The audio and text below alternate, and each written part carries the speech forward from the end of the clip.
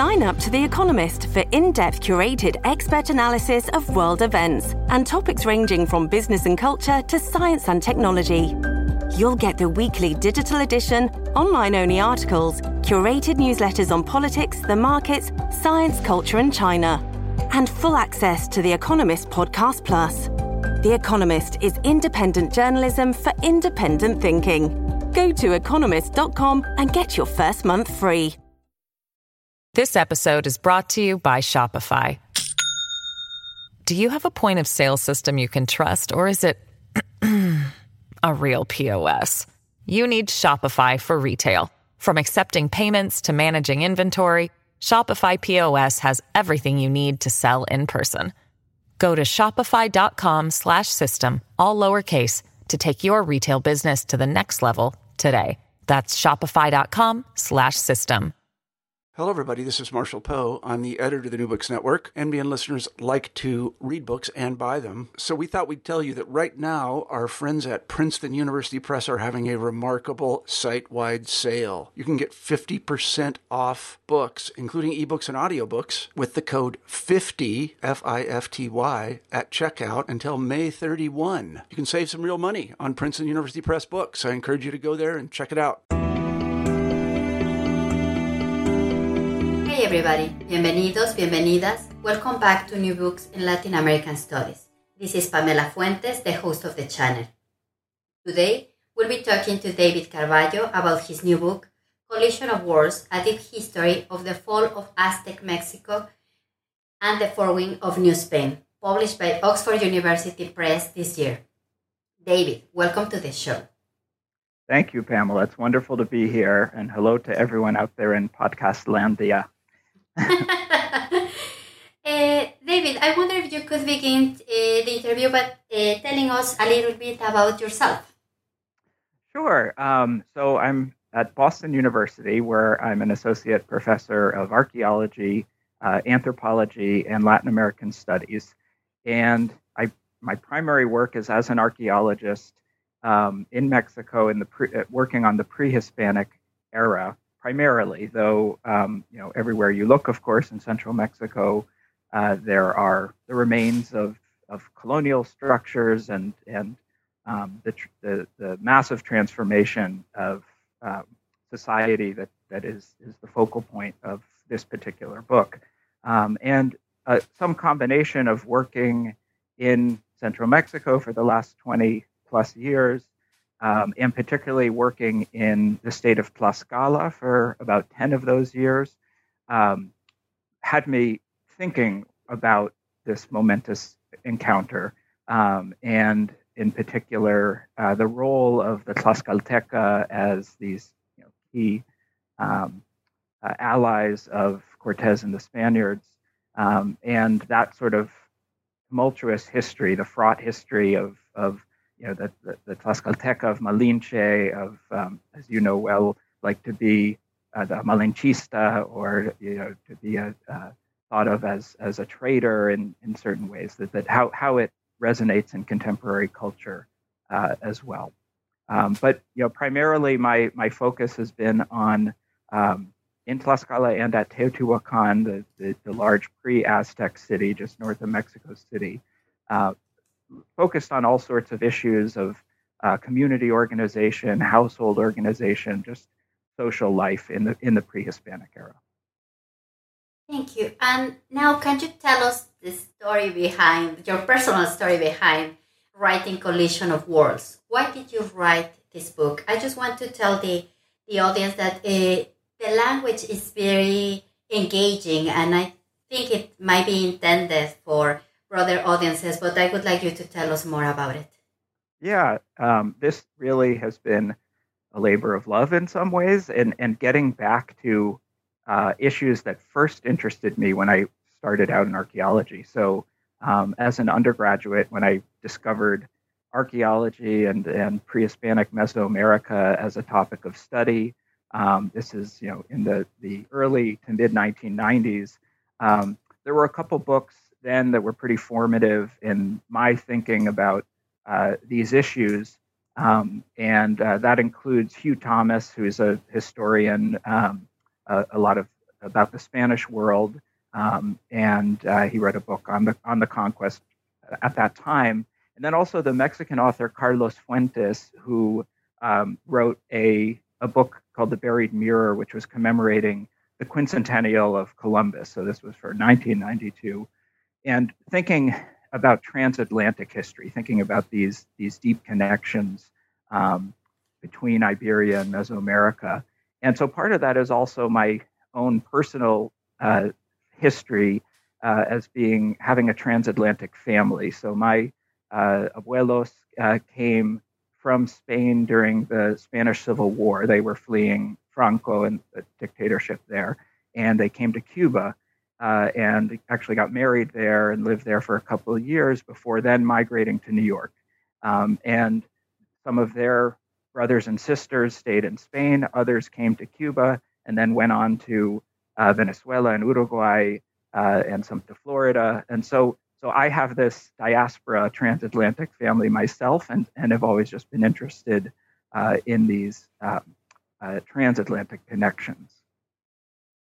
And in the preface of the book, you explain, and I mean, this is a logic following your background in archaeology, but you explain that the book focuses on material things and the co-creative actions of Mesoamerican and Spaniards.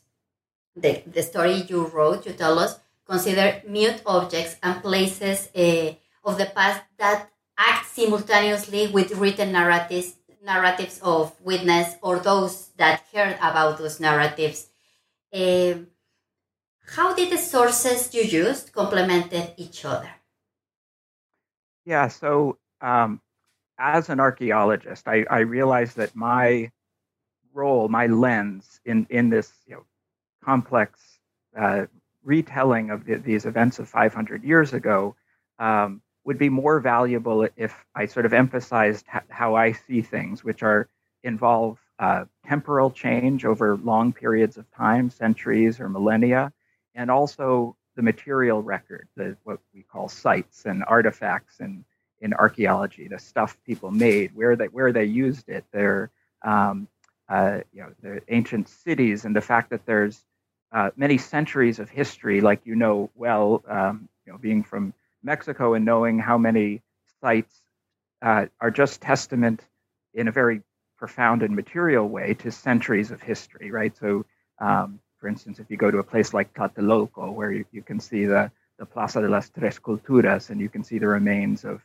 the Aztec pre-Hispanic levels, and on top of them, the colonial level of a Franciscan church, and behind them, contemporary 20th century, 21st century architecture. So that idea of a palimpsest history in a particular site, in spaces, in the built environment has always been very appealing to me. And one of the ways that I sort of navigate the world when I'm traveling or doing research is thinking about those connections and those layers of history. Your first chapter opens the door to the history of the meeting of two worlds. And those two worlds were separated for centuries, and of course they had their own social-cultural development. In order to start understanding these elements for each of these two worlds, you introduced two towns, Cholula in Mexico and Medellin in Spain. And you call them the points of entry of this encounter. Why these two towns? Why are they telling us about this story? Yeah, I wanted to start with Cholula and Medellin because they have some similarities in being places where there's this layered history, where you can see millennia of pre-Hispanic, Mexican, intercolonial occupation in Cholula, and then Iberian history in the case of Medellin. Both of them have prominent hills on the landscape that anchor this history.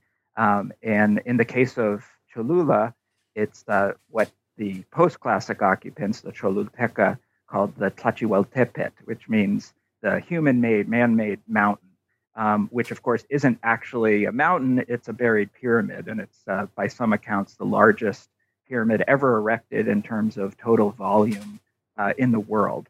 And it has multiple construction phases through a 700-year or so history of occupation. And then it fell into disuse by time the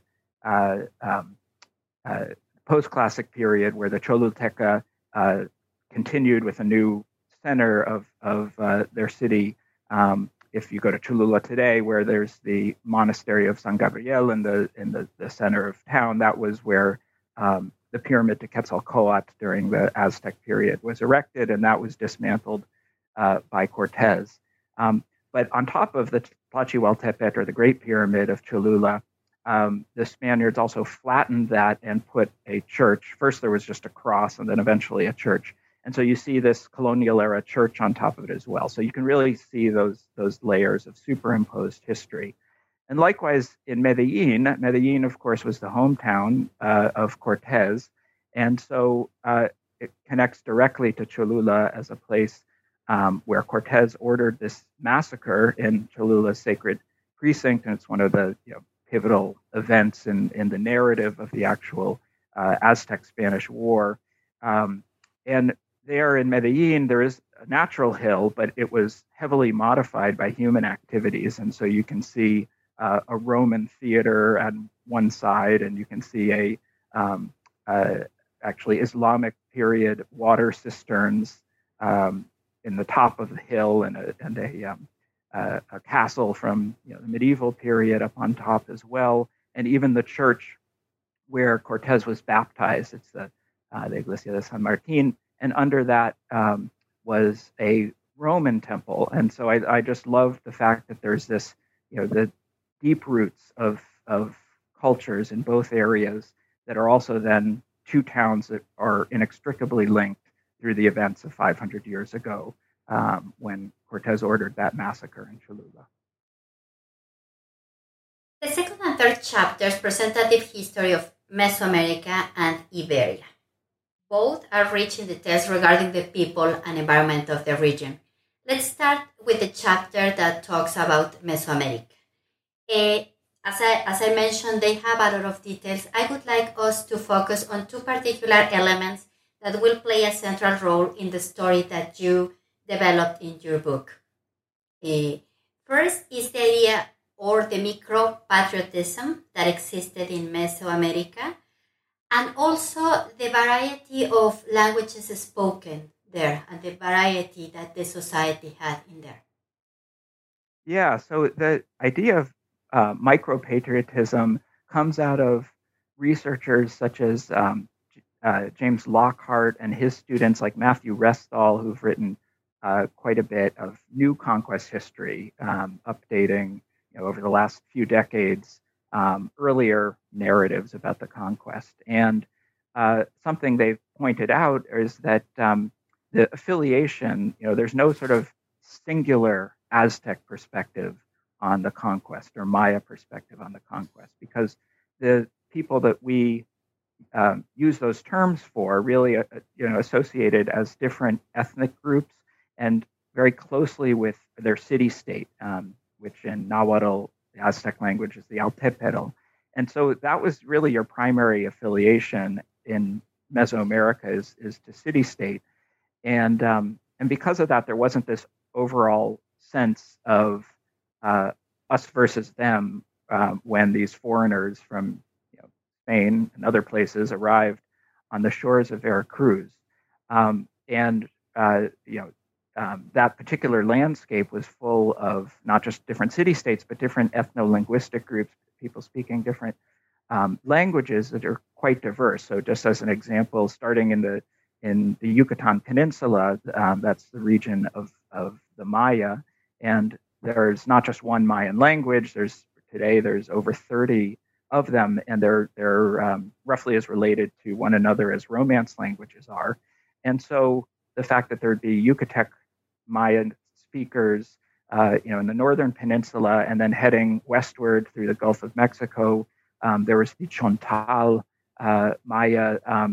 These were important groups because they were the ones the Spaniards first encountered and then became translators. Most importantly, the woman known as Malinche or Malintzli, who spoke both these languages as well as Nahuatl, which was the dominant language of the Aztec Empire, the lingua franca. And so language really played this key role in mediating the encounter and conquest or invasion. And I really wanted to trace those roots back. So why was it that there was this sort of somewhat balkanized political landscape, such linguistic diversity in Mesoamerica, and looking at, again, through deep time. And we can come back to earlier chapters of Mesoamerican history, like where I do a lot of my research at Teotihuacan. That was really a polyglot city. It was a city where multiple languages were spoken. There were ethnic enclaves of Zapotec speakers from Oaxaca, and we know that there were some Maya groups there, and some from West Mexico, probably around Michoacan, some from the Gulf of Mexico. So Central Mexico had been a crossroads for millennia, and I want to trace that history back so the reader can understand the broader context of what happened starting in 1519. And now going to the other scenario of this story. In the chapter titled Iberia, A Deep History, you open with an epigraph, and just warning, probably it's not going to be the only epigraph I'm going to bring to the conversation because they were all in point.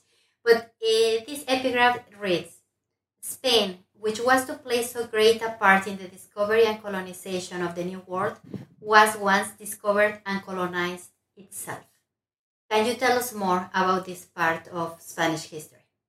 Yeah, so that was a historian, J.B. Trend, who wrote that. And I thought it was fascinating because so much of charting Iberia's deep history has to do with these waves of invasions that the peninsula faced. And so in some cases, they were more peaceable. Like, so for instance, first, there were earlier migrations during period of early agriculture and the development of Bronze Age society. But the first real consequential colonizers that I refer to are the Phoenicians. And the Phoenicians, of course, came from the Eastern Mediterranean, and they sailed all the way across the Mediterranean Sea and into the Atlantic.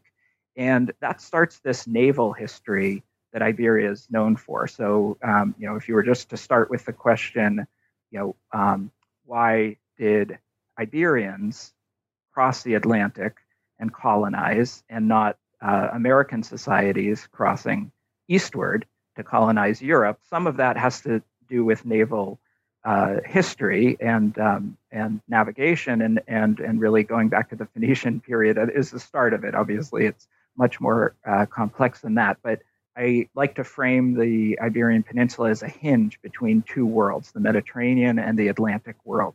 And the Phoenicians were sort of the first to do that by colonizing parts of southern Spain. After them are the Carthaginians, who, of course, were the descendants of Phoenicians themselves. They found their own colony in North Africa at Carthage, and they actually conquered parts of the southern peninsula. And then in wars with Rome, known as the Punic Wars, eventually lost control of Iberia, which then went to Rome. And so then there was centuries of Roman rule, which brought a lot of the infrastructure to Spain's urbanism. Most cities in Spain that you go to today have some Roman roots to them, as well as many roadways. And then, of course, once Rome collapsed, then you have the Goths, and after that, the Islamic invasion and centuries of rule and the Reconquista. And so, it had been a crossroads, but also a battleground for millennia. And I think that's part of framing the conquest of Mexico is sort of, an extension of these waves of conquest on the Iberian Peninsula, then eventually spilling over with the Reconquista into the Canary Islands, and then into the Americas, into the Caribbean, and then into Mexico. And then after you gave us all the basis to understand these two worlds separately in their long history, you write the chapter Mexico and Spain on the eve of the encounter.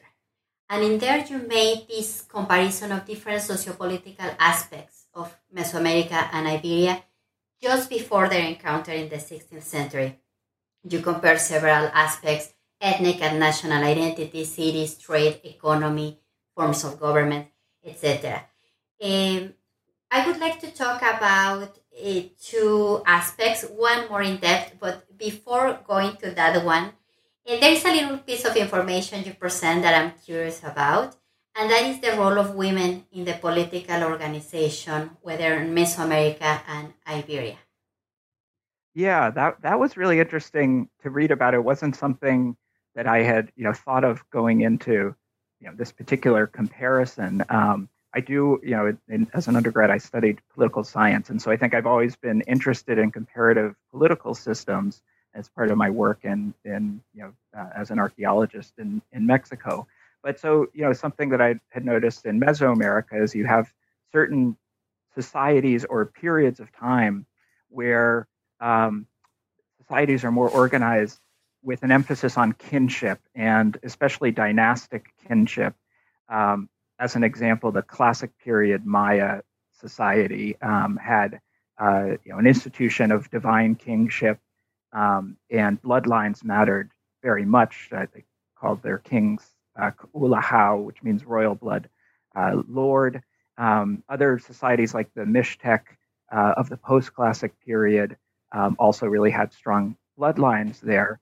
And so did Castilla, or Castile in Spain, where the bloodlines mattered a lot, and royal bloodlines and purity of bloodlines. And in those societies, they might practice male preference primogeniture, meaning that the firstborn son would be the one who would have the right to rule or that title.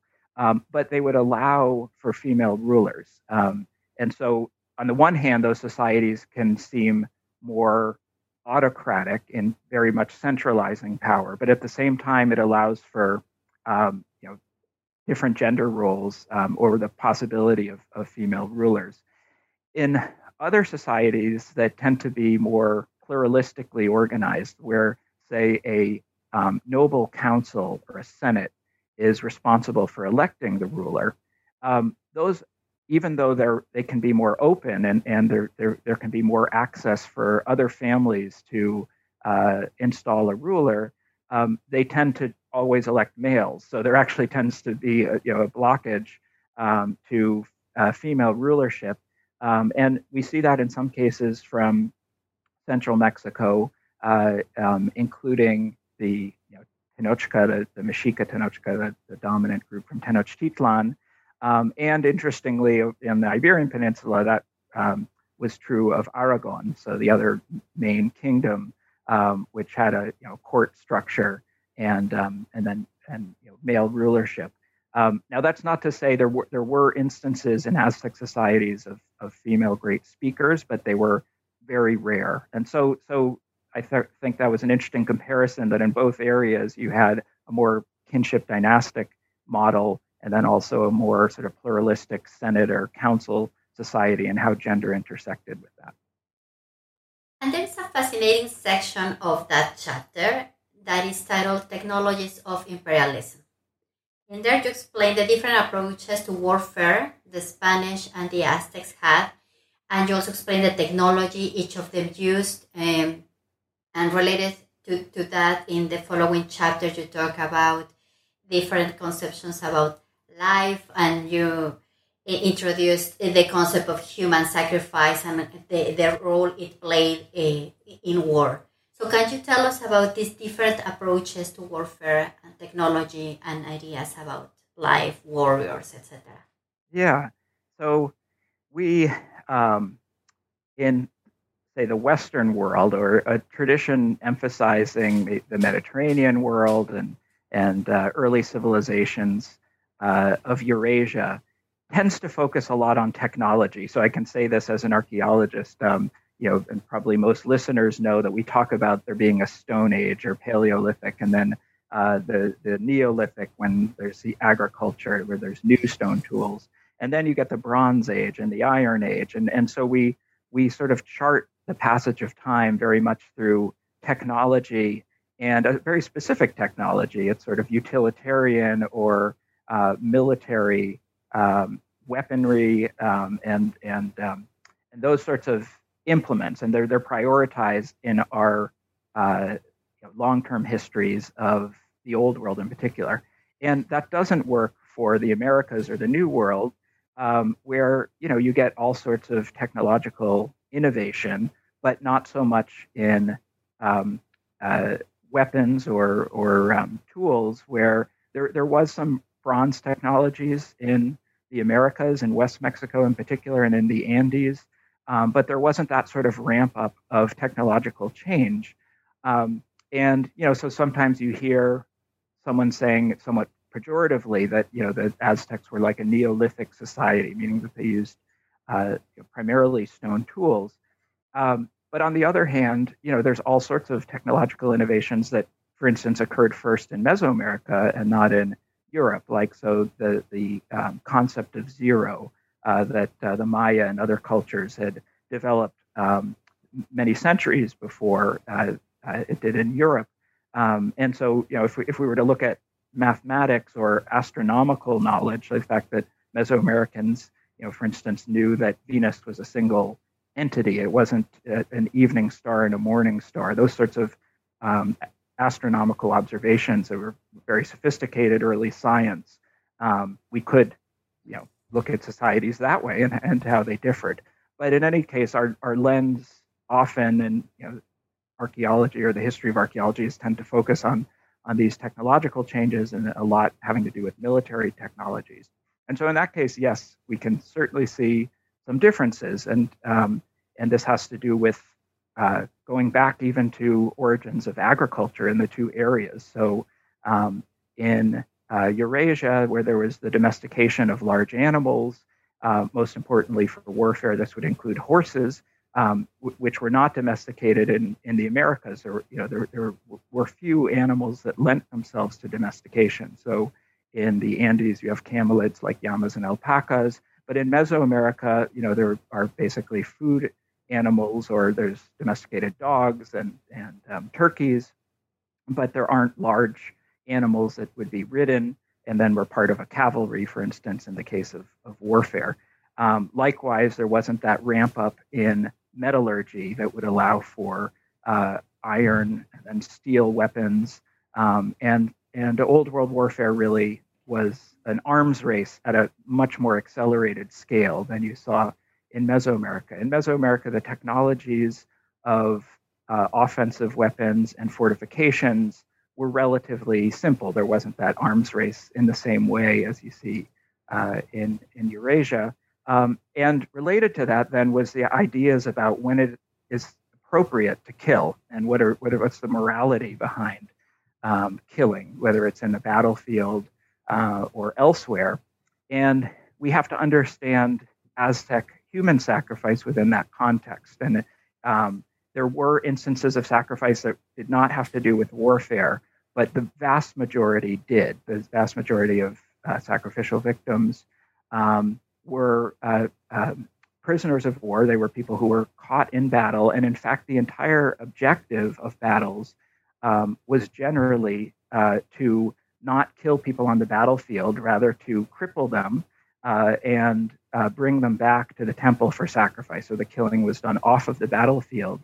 And as an Aztec warrior, you would only advance in rank. And this was, like in many parts of the world, one of the few forms of social mobility, is to become the highest in Aztec society would be an eagle warrior or a jaguar warrior. But there were other levels of military rank, and they had to do with the amount of captives you took for sacrifice, not killing people on the battlefield didn't count in this calculus. And so those differences were huge, and they really affected how the war between the Spaniards and Aztecs unfolded.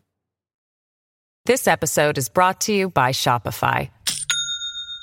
Do you have a point of sale system you can trust, or is it a real POS? You need Shopify for retail. From accepting payments to managing inventory, Shopify POS has everything you need to sell in person. Go to shopify.com/system, all lowercase, to take your retail business to the next level today. That's shopify.com/system. Now, following the path of your book, let's situate ourselves in the Mesoamerican coast, ready to see the expedition that would result in the invasion and eventual demise of the Aztec Empire. But before going there, I would like you to talk a little bit about several characters in this history. Some of them the listeners might be more familiar with than others. But how would you introduce Hernando Cortés to this moment in this history? And if possible, trying to make a comparison with Gonzalo Guerrero, for instance, how those stories are different. Yeah, that's a great comparison. So, yeah, Hernando Cortés, and as you know, he went by Hernando or Fernando in his lifetime. Hernan is a posthumous name for him.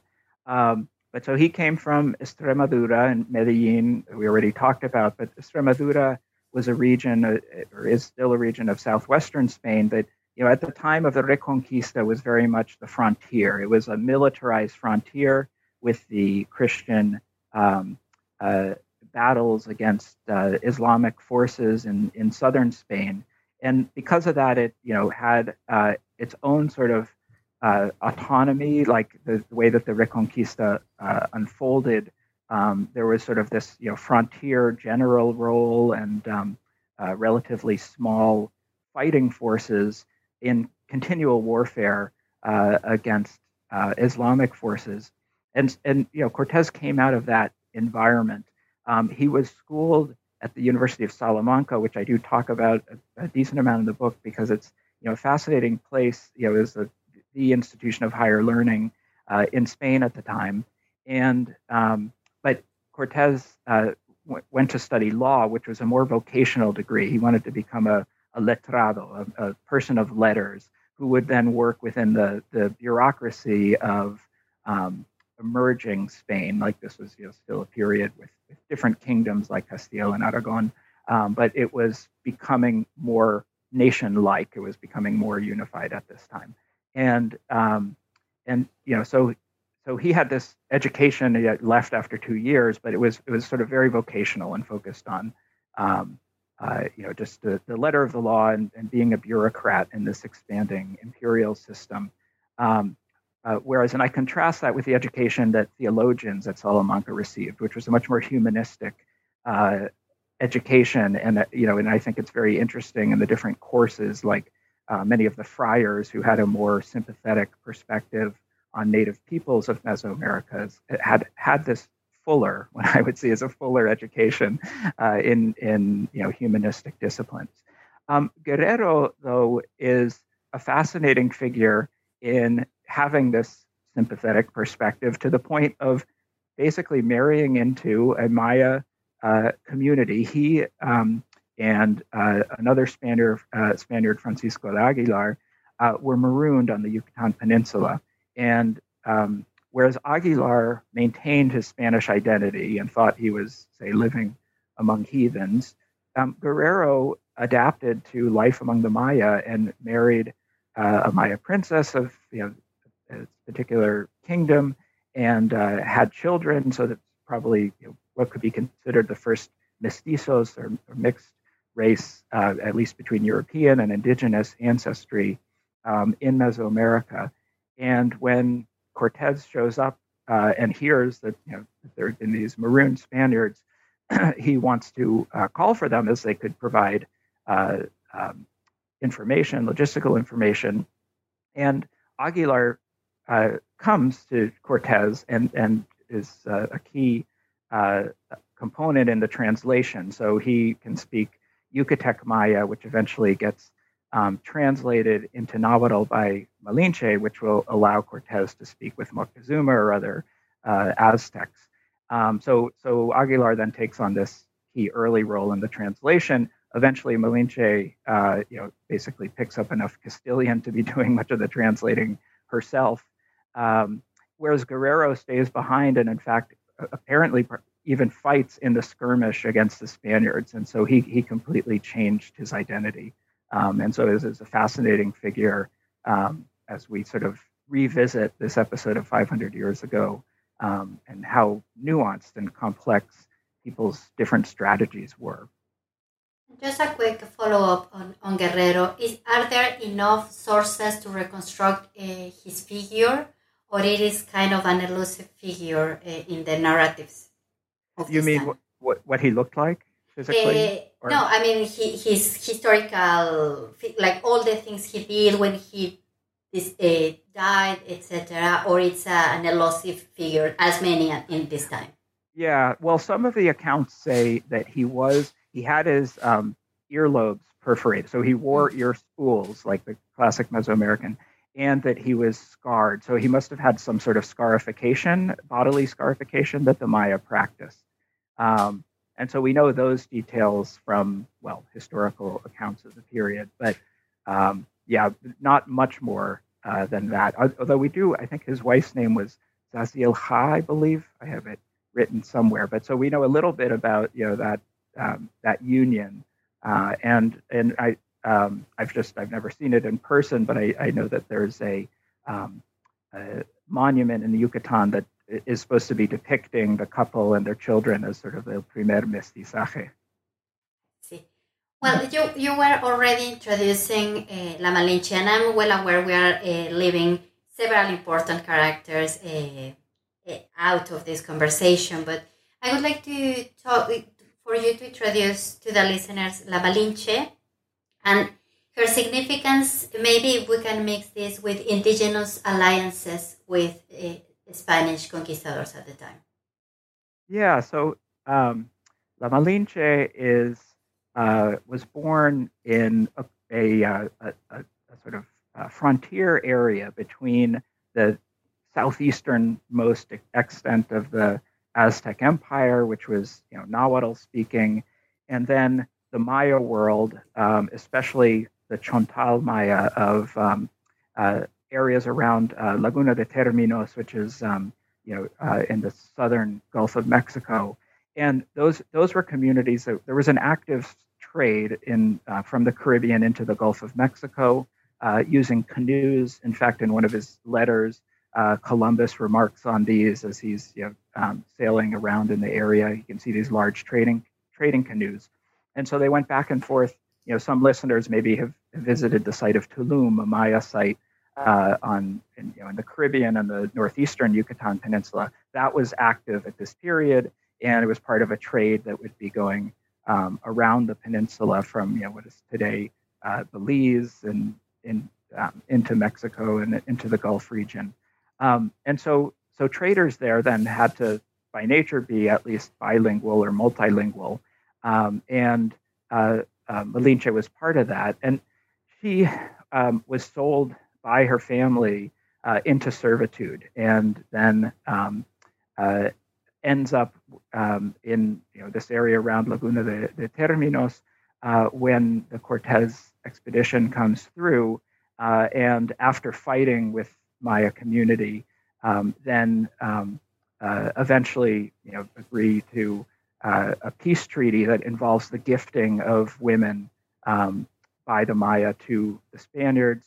And this, is a common Mesoamerican political strategy of trying to, both appease and to create bonds between two groups, and sort of a after a conflict in particular. And so Malinche then becomes part of the Cortez expedition, and Cortez then, she's treated as property. She was already sold into servitude in her pre-Hispanic indigenous world, and then now to these foreigners again. Cortez gifts her to someone on the expedition who outranked him in the world of Extremadura, and so that indicates to historians that that he valued Malinche, and was then she was regifted, and then as the expedition is progressing towards Veracruz and into the Gulf, it becomes apparent that Malinche can speak Nahuatl and can translate between Mayan and Nahuatl, and so that and this is a fascinating little chapter in that here's a woman who is living in her own structures of oppression in many different ways, but then can take agency for herself and take an active role and reshape not just her own plight, but global history in this way, where she becomes a key translator and eventually a concubine to Cortez and has a son with him, Martin, who's known as El Mestizo, who was, by some accounts, Cortez's favorite son. And so it's such a fascinating layer of history and thinking of different motivations of the people, of the characters involved. And then in the chapter Old Foes, New Allies, you have a section titled Over Mountains and Causeways. And in there you talk a little bit about Iztapalapa, and I'm going to allow this space to ask you about it. I must confess, I was born and raised in Iztapalapa, so it was really, really exciting to read about this. Can you talk about the significance of Iztapalapa, or what role it plays in this story? Yeah, well, so as you well know, Iztapalapa is a peninsula that juts out, formerly jutted out into the lake system in the Basin of Mexico. And so the Basin of Mexico is the broader hydrological region where Mexico City is now dominates as the major metropolitan zone. But it formerly had 5 different interconnected lakes that from north to south went from being saltier in the north, like Lake Zumpango, to freshwater lakes like Chalco y Xochimilco. And these are areas today, you can still go as a tourist to Xochimilco, as many do, especially on Sundays, and go out on these boats with mariachis and having food and drink. It's a very environment. But there are also, very importantly, there was the system of raised fields known as chinampas, which was a form of wetland reclamation that was really an ingenious agricultural system by the Aztecs, because up in the high, cool Basin of Mexico, which is about 1.5 miles above sea level, just as a sidebar, often when I say to people in Boston that I'm going to Mexico for the summer, people will say, "Oh, I'm sure it's going to be really hot," but in actuality, it's usually cooler, as you know, than like summers in the northeastern U.S., which are very humid. So you have this dry, cool climate, gets into the 80s and it's sunny, but then it will drop down into the, say, 50s at night. And so because of that mountainous climate, there is the issue of frosts affecting crops. And not just that, central Mexico also has a very seasonal rain pattern. And so these are 2 challenges that farmers faced, indigenous farmers in the area. And so the chinampas then were this really ingenious solution to it, because they kept permanently irrigated. There was always a water source. And being by the lake bed, they were always slightly warmer than the mainland, and so they wouldn't face these crops. And so because of that, communities like Iztapalapa and Chalco and Xochimilco were very prosperous Aztec city-states of the time. And so this then becomes really the entry point. There are sort of 2 dramatic, I think, entry points into the Aztec core. One must have been when, after the massacre at Cholula, the expedition, which now included Tlaxcalteca as this huge fighting force of native allies, went over what is now known as the Paso de Cortez, which is the mountain pass between the 2 huge volcanoes, Popocatépetl and Iztaccíhuatl, which are up around 17,000 feet above sea level and snow-capped year-round. And so that first vantage of coming down from the mountains and seeing Tenochtitlan and the other Aztec cities around the lake must have been very impressive from a distance. Then, after staying in Iztapalapa and being greeted by emissaries from lots of Altepeme, which is the plural of Altepetl, or the city-states in that area, there's a dramatic walk up one of the causeways, the Iztapalapa Causeway, into Tenochtitlan. And that's where we have the chronicler Bernal Diaz de Castillo, who has one of the fullest accounts of the conquest. He mentions that gazing at the cities around the lake reminded us of Amadis of Gaul, which was like sort of this chivalric novel of its day, and gives you an idea of these this conquest force of scrappy soldiers who sort of were linking themselves to this tradition of knights of yore, and even says that we even thought it could be a dream. So they really were impressed by the urban landscape from Iztapalapa into Tenochtitlan. Very nice to hear about that. And as I warned before, I could read another epigraph, and I'm going to read the one you used to open the chapter where you explain the Spanish Mexica War. Nothing but flowers and songs of sorrow are left in Mexico and Tlatelolco, where once we saw warriors and wise men. This chapter is rich in detail about the war, resistance, and siege. But I just wanted to read that epigraph and stop for a moment before all of that war happened and the siege and the sorrow, and ask you to explain the significance of Tenochtitlan and see if you can tell us how it looked like before that moment of war. Yeah, Tenochtitlan, was the largest city in the Western Hemisphere at that time, and would have been more populous than any place in Spain. The population of Tenochtitlan's estimates vary. A very low estimate would be under around 100,000 or so, up to some that go up to 300,000. But most people sort of situate themselves somewhere around 150 to 200,000 individuals in Tenochtitlan. That would have been larger than any place in Spain. Sevilla was about 90,000 or so. And really in Europe, it was bigger than London. Paris might have been the only peer within Europe. So it was an incredibly populous city. And this actually was true for a lot of Mesoamerican history. Mesoamericans tended to develop very large cities. And you can ask why exactly that was. One possible functional explanation is the lack of pack animals meant that nucleating people for market exchange was beneficial economically. That you had this sort of these really big hub cities that then were linked by different trade routes through the countryside, and so some sort of mix of that economic rationale plus the breadbasket of the Aztec Empire, which were those Chinampas I mentioned to the south, really had a population boom in the Aztec period.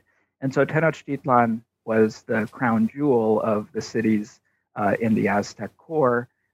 It was arranged on a grid pattern with both the causeways and Chinampas forming this lattice work of passages. So there would be canoes all throughout the lakes coming into the city. Now, I should say that the Tenochtitlan was one of two cities on the same island, and so its sister city was Tlatelolco, and that the epigraph you read was from the Florentine Codex, Book 12, which was written largely by scribes who were Tlatelolca. And so these were Mexica ethnically, but they identified as this city-state, Tlatelolco, which was to the north of the island and then annexed by Tenochtitlan.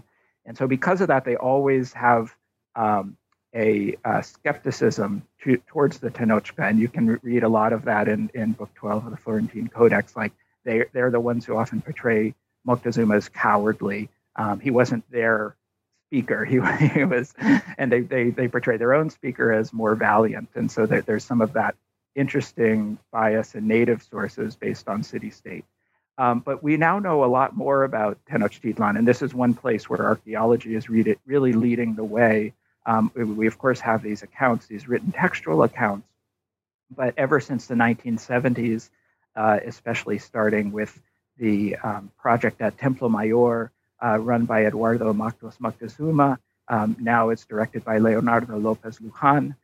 That is the main temple of Tenochtitlan, the double temple that was associated with two gods, Huitzilopochtli, which was a patron god of the Mexica, associated with warfare in the sun, and then Tlaloc, who is the water fertility god in this double temple. There's been extensive work and fascinating finds continue to come out of the Templo Mayor project. There's also the Proyecto Arqueológico Urbano, or PAU, and that project involves different excavations around the Zócalo and other areas of the Centro Histórico of Mexico, where, in an opportunistic way of salvage archaeology, new buildings from the sacred precinct and even outside of the sacred precinct of Tenochtitlan have come to light. And that includes new finds, including one that horrified the Spaniards, which was the Tzompantli, or the skull rack.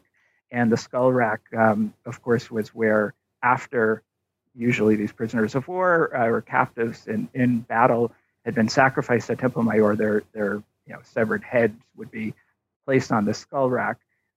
This, of course, is very foreign to us, but you have to remember that heads were displayed outside the Tower of London at the same time.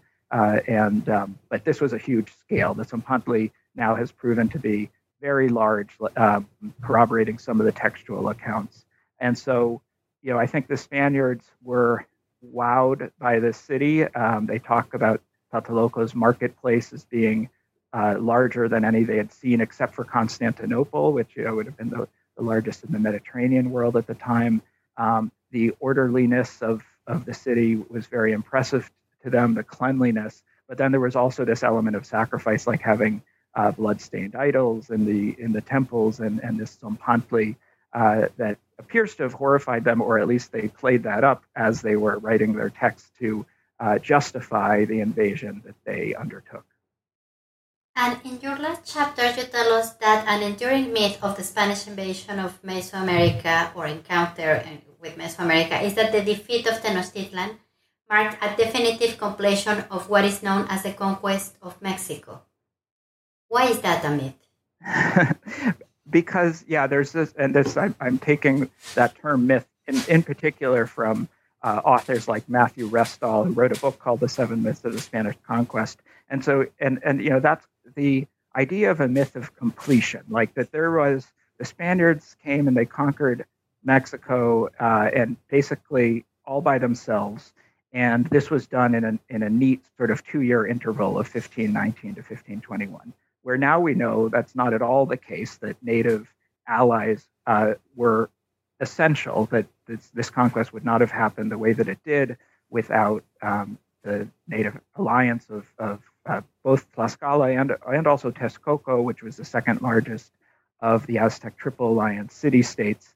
And then it continued for many decades after 1521. And so it included, Cortez's second in command, Alvarado, and his brothers. Actually, there were a few Alvarado brothers who led the invasion of Guatemala and the Maya region, and then areas to the north, and even as far north as the American Southwest. And so, for instance, in Santa Fe, New Mexico, the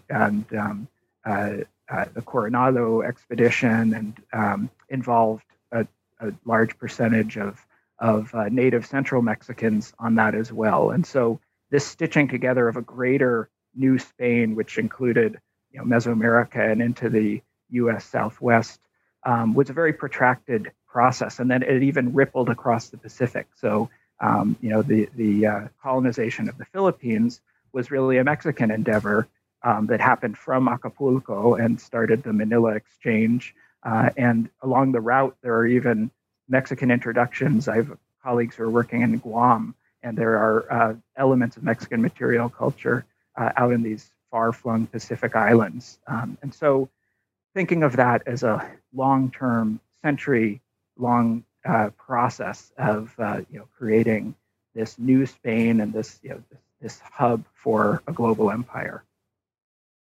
And I don't want to end this conversation without talking about the pictures and illustrations that one might find in the book. A lot of the pictures were taken by you, and the illustrations were by Pedro Caguanci Hernandez. What was the process of planning which pictures to include the illustrations, anything related to them you would like to say? I mean, being an archaeologist means my focus is material culture. And I always joke that we're a visual people. Like, we need to show you the stuff, because a lot of our arguments come from analyzing space, place, art, material culture in different ways. And so it was clear to me that I would need a lot of images for this. And of course, this is something you always negotiate with your press. But that included having a certain number of color plates that would sort of capture some of the more vivid mural art or paintings and certain cities that are in the color plates. So I did really want to illustrate this point of palimpsest history in places, the fact that there are these layers of deep history and many of the different sites that I'm discussing and obviously visited and sort of read that history myself in terms of being there and thinking about place and layers of history. But then also the stuff, the artifacts, the material culture. I'm fascinated by the early colonial period and what is called syncretismo or syncretism, the blending of elements. Archaeologists and historians use a lot of terms for this, including ones like hybrid, that there could be hybrid material culture. But something that really came out of doing this particular book was thinking of hybridity as like the nature of human existence, that we're always building on what came before us. And so I have one image that is one of the first churches in Tlaxcala, and if you look at the roof, it's this rosette lattice wooden roof that is completely Islamic. It is like a mudéjar roof, and there's other examples like in Cholula, this arc colonnade, which really looks like the mosque at Cordoba. So of course, the Spaniards are bringing this mudéjar, which is a hybrid style, to Mexico, which had its own hybridity, right? So one of the plates is from the wonderful site of Cacaxtla, which is in Tlaxcala, which shows this mix between very central Mexican motifs and gods, like the feathered serpent and the storm god, and very Maya-like artistic elements in this hybrid painting. And really the history of these two places, and I would say even of humanity as a whole, is this continual mixing of historical precedents. And so, and one that I also do in the last chapter, the epigraph for that one I chose very purposefully because it is written by a mestizo Tlaxcalan named Diego Muñoz Camargo, who wrote his own account in the 16th century of the history of his native Tlaxcala and broader Mexico, and even got on a boat and brought it to Spain to present to Felipe II, who was then the King of Spain.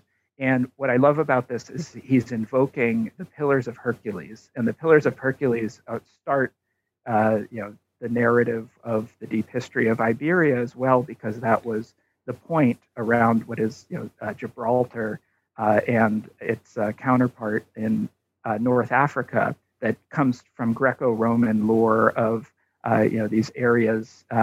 This area that was seen as pretty much the end of the world, and so Hercules, within this Greco-Roman tradition, was supposed to have put a sign that said no further, non plus ultra, and then Carlos V, the emperor, took plus ultra as his motto, that we sailed farther beyond these Pillars of Hercules. And what I love about Muñoz Camargo is here's someone who is a mestizo who is drawing on the indigenous history of Tlaxcala, but then framing it within this broader historical narrative of plus ultra and a transatlantic endeavor. And he's educated now in those same Greco-Roman narratives from the Mediterranean. And David, I know writing a book is a major effort, but is there any other book in sight, or is any other project you are working on right now that you would like to share? Well, I'm primarily continuing to work in Teotihuacan, and I'm fascinated by really just normal life. So Teotihuacan is by some accounts the most visited archaeological site in the Americas. It gets between 3 to 5 million visitors a year, and they go primarily, of course, to the pyramids. They go on the famous Avenue of the Dead, and they see the Sun and Moon Pyramid and Feathered Serpent Pyramid. But I've been, since 2012, I've been looking at just quotidian life, daily life, in the southern periphery of the city in a district called Tlahinga. And this is not part of the protected tourist zone. So it involves really close collaboration with the community. And I really enjoy that, working with the community of San Pedro, Tlahinga, and others around there jointly looking at this history of just daily life on the urban fringe of what was then the largest city of the ancient world. Of the ancient Americas, and collaborating with them on where to dig next and how to look at household organization and neighborhood organization, and what sort of parallels are there for them at present of being sort of on the periphery now of Mexico City, another mega city. And so that's been really fulfilling, and we're working on publications both on the sort of academic side of what was life like there, and then also with the community partnerships we've formed there. David, I want to thank you for being on the show today, talking about Collision of Worlds, a deep history of the fall of Aztec Mexico and the forging of New Spain. It was a great conversation. Thank you very much. Thanks so much, Pamela. It was a real pleasure. Thanks, everybody, for listening to New Books in Latin American Studies, a podcast channel on the New Books Network. Until next time, hasta pronto.